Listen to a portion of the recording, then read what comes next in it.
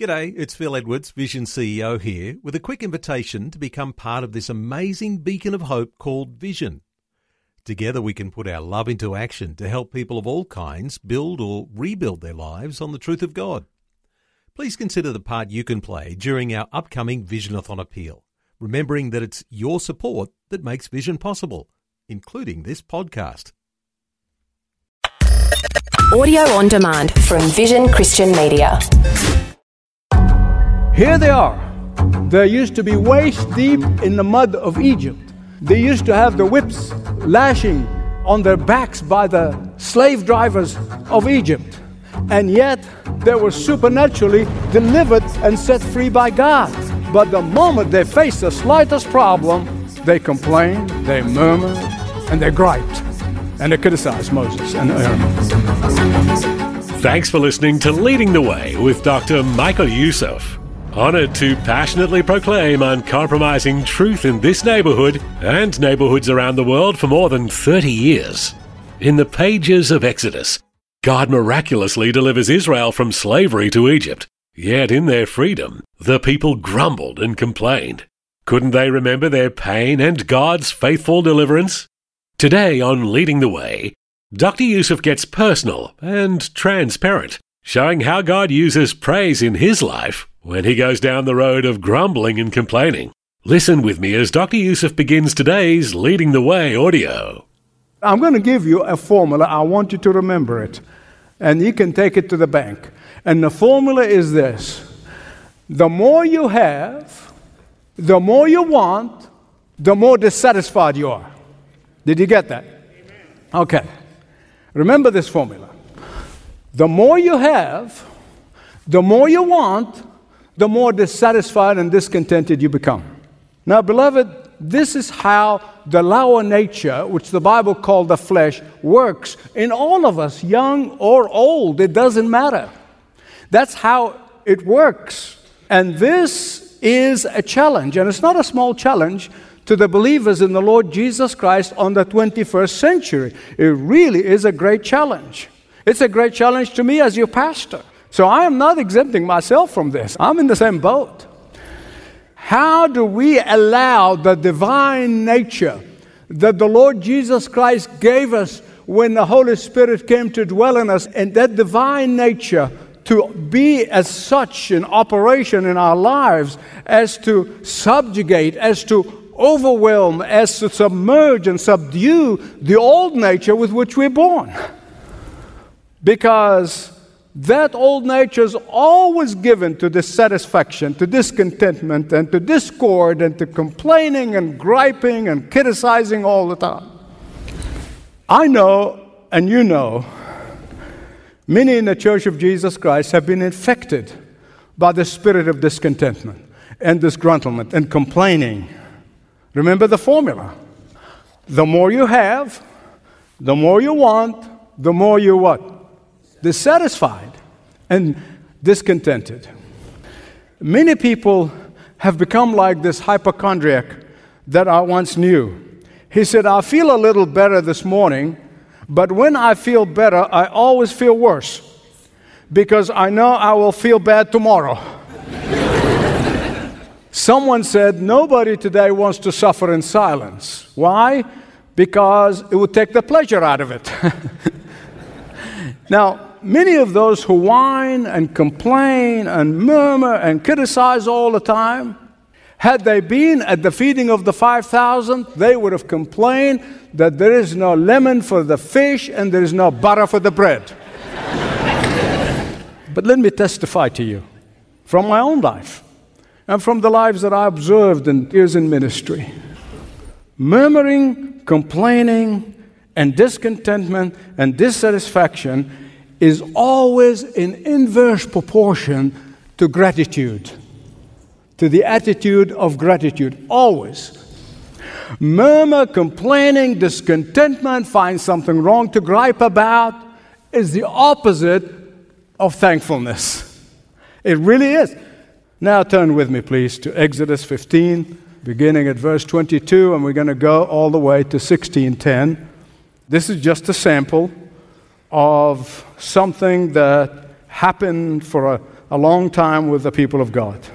We see them here in the wilderness, and actually throughout their life, throughout their wilderness life.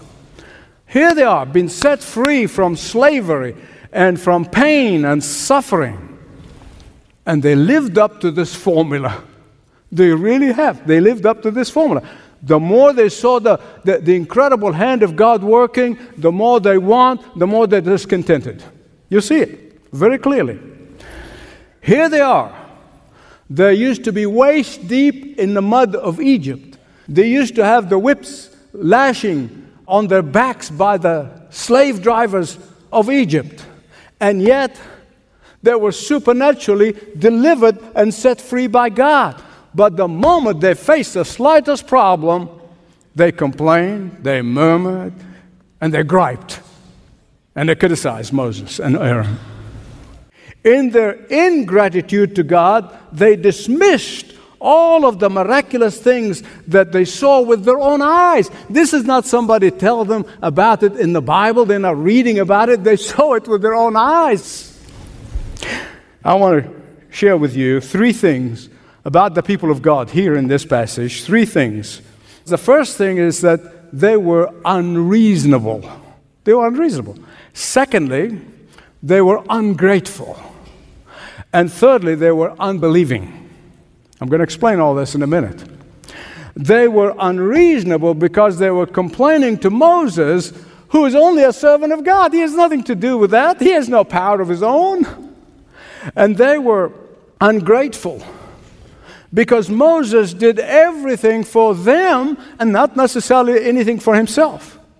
And thirdly, they were unbelieving because they failed to believe that the very God who opened the Red Sea for them can provide for them in the wilderness.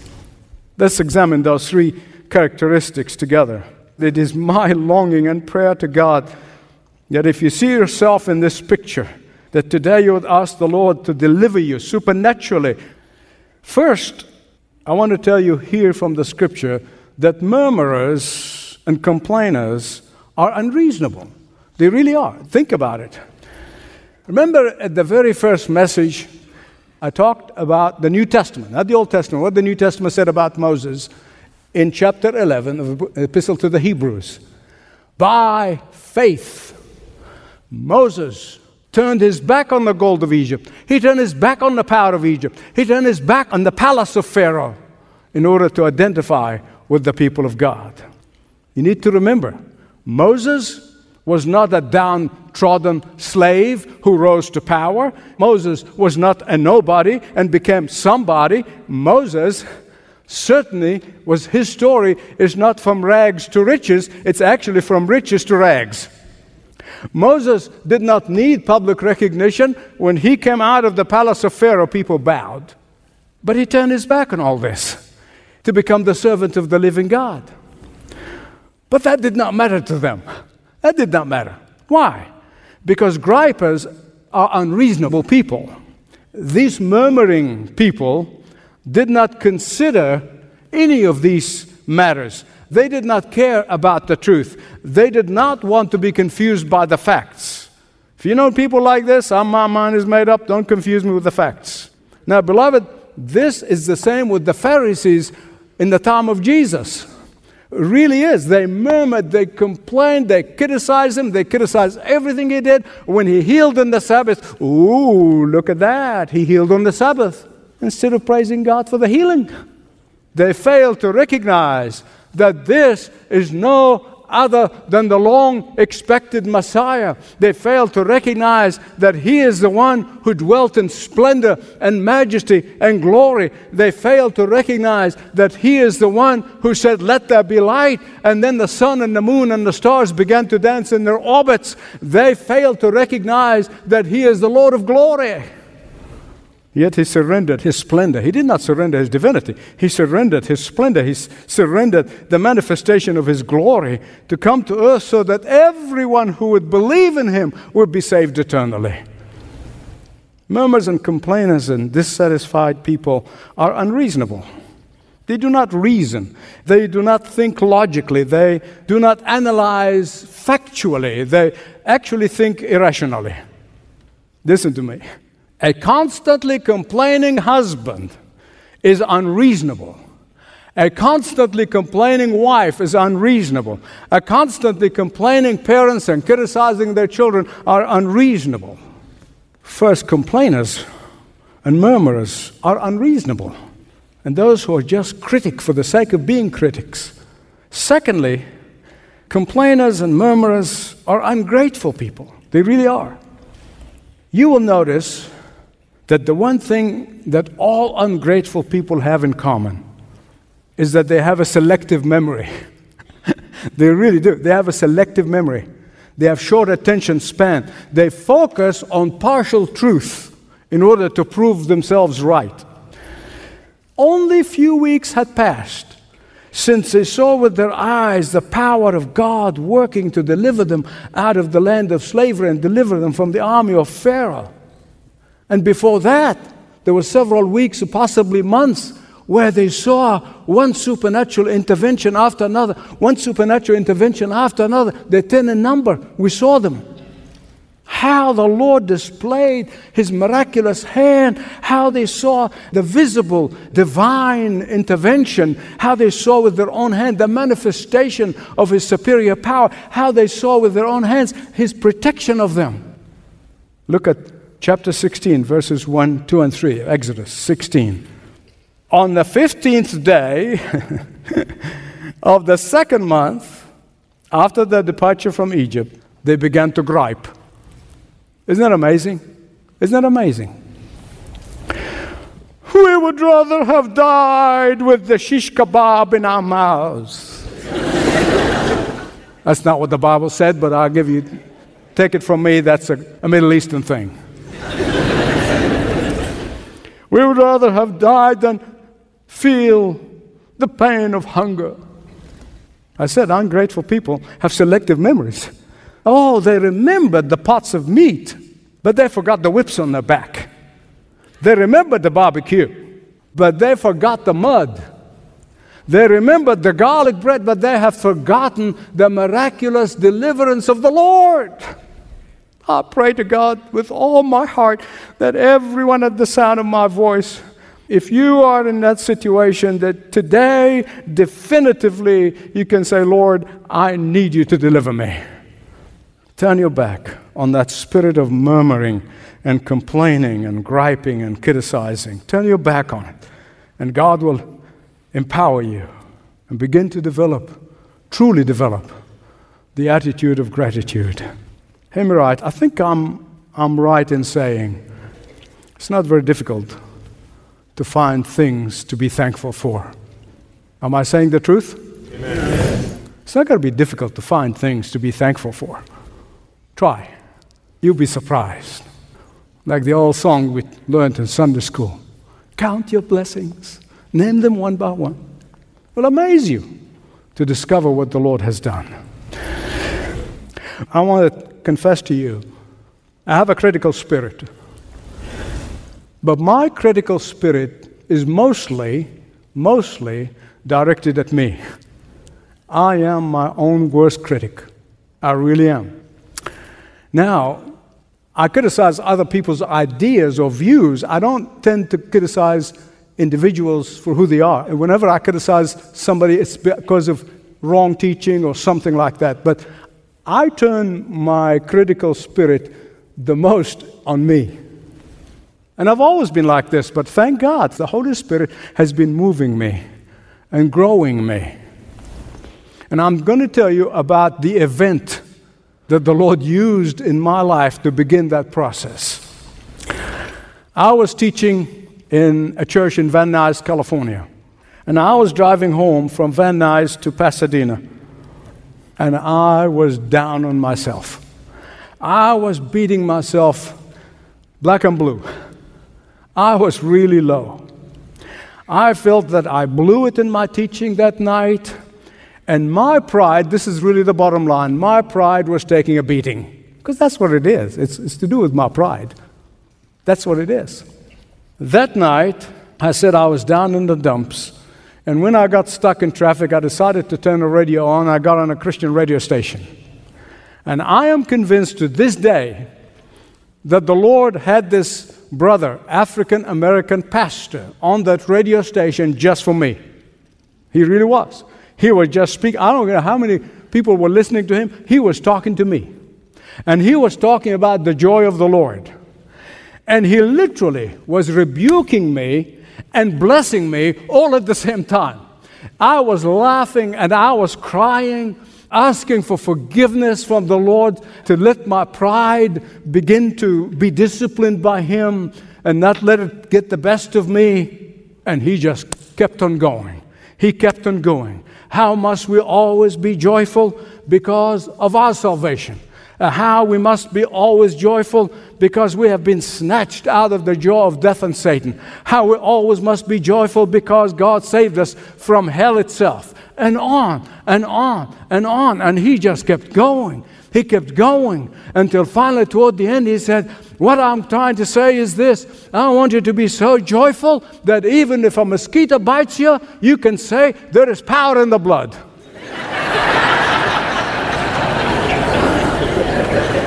God used that time to begin to teach me the attitude of gratitude. From the end of 77 to this day, I have been in the school of God. And so what I'm sharing with you is not I'm preaching at you. I'm sharing my testimony with you. Today, whenever I begin to get down, in the old days when I was a young Christian in my walk with Christ, used to go for a long time. Now it doesn't last but a very short period of time, because the Holy Spirit immediately takes me to praise and worship and be thankful. As a matter of fact, I do have a list that's written in my notes of all the blessings that God has accomplished in my life through the years. And all I begin and I go through that list, and within a few moments I am just shouting and having one-man revival.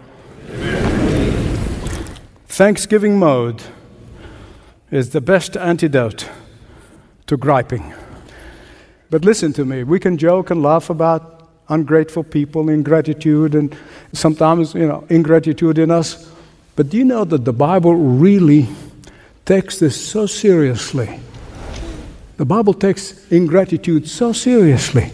So much so that the Apostle Paul in Romans 1:21-23 says that ungratefulness causes moral decline in society. Did you know that? In 2 Timothy 3:1-2, it says that ingratitude is the sign of the end times. Please listen to me. God can be extremely patient with ungrateful people. He was patient with Israel. He was patient with Abraham. And I'm so thankful He was patient with me. He provided them with manna from heaven. He gave them sweet water out of a bitter water. He gave them meat. He gave them all they needed. But one day, God decided that He just had enough. How many of you believe that one day God is going to say, I've had enough? Amen. He decided He had enough, so He sent them fiery serpents that nearly wiped Him out. God is infinite in His mercy. But one day, He's going to say, okay, I've been patient enough. Time has come. Please take that as a warning. It may be final for some. Just think about it with me. The one who saved you from the pit of hell, the one who saved you from eternal damnation, the one who saved you from your rightful and my rightful deserved punishment, will He not give you and provide you with what you need? You don't have to go beyond Jesus to see what gratefulness and faithfulness look like. Here He is. 40 days and 40 nights is hungry and is thirsty in the wilderness. And the devil comes in and he begins to tempt him. Yet he still trusted in his Father's provision. He still never doubted his Father's provision. He never questioned his Father's timing. Unreasonable, ungrateful. Thirdly, murmurers and complainers and critics have unbelief. Now listen, this is not non-belief. Non-believers, these people don't believe in Jesus. Unbelief is for people who know the Lord, but they live their daily life in unbelief. They saw the spectacular fireworks from heaven with their own eyes, 10 in number, one miracle after another. one blessing after another, one protective hand after another. But the moment they faced a challenge in life, they said, "Oh, where's God? What has He done for me lately?" You would think that by now they would have developed a faith that moves mountains. You think by now they have unshakable faith in Yahweh. You think by now they would have immovable faith in Yahweh. Oh, but no. The moment their stomach growled, instead of saying, "God will see us through this one just like He did before," instead of exhibiting belief, they exhibited unbelief. I know there are some Christians who keep getting stuck in the pit of doubt again and again. But here's the thing you need to know. Doubt comes to all of us, comes to your pastor, comes to all of us. If you allow doubt to linger, that's the danger point. You see, doubt only lingers as you place your focus and your eyes on your circumstances instead of the Lord of your circumstances. Amen. I remember a time back in the 60s when I prayed fervently and God did not answer. I look back now, after all these years, and said, "Thank you, Lord. Thank you," because I don't know where I've been had He answered that prayer. And before you know it, you're going to find yourself soaring like an eagle. He who gave us His one and only Son, will He not give us all things for our enjoyment? The one who saved you from hell, the one who saved you from eternal damnation, the one who saved you from your rightful punishment, will He not see you through till the day you see Him face to face? Will He not? Will He not? Beloved, let me tell you this as I conclude.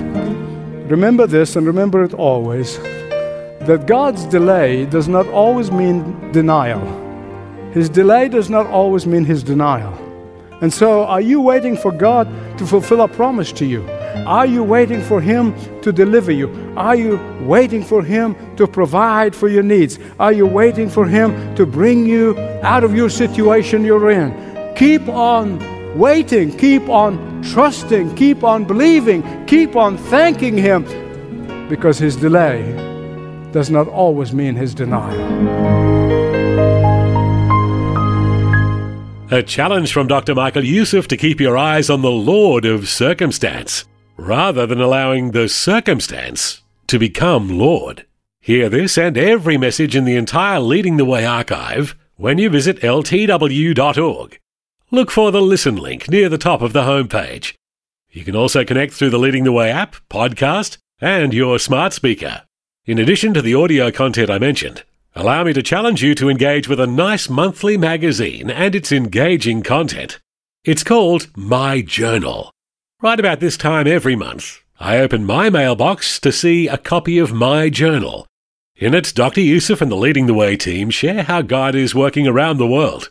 Story after story of lives changed because of the power of the gospel encourage me to offer praise to God, like we heard today, amidst the unbelievable drama we witness in the world. Well, we think you'll be encouraged too. That's why we'd like to send you a free copy of My Journal each month. Talk to one of the Leading the Way team members about starting your trial subscription to My Journal when you call 1300-133-589. Or visit ltw.org, ltw.org. And Dr. Youssef enjoys your notes and letters too, so write to Leading the Way, P.O. Box 1900, Penrith, New South Wales 2751. Leading the Way, P.O. Box 1900, Penrith, New South Wales 2751. Thank you for listening today. This program is furnished by Leading the Way with Dr. Michael Youssef. Connect via television, YouTube, Facebook, Twitter, and all of the social media networks. Learn more at ltw.org.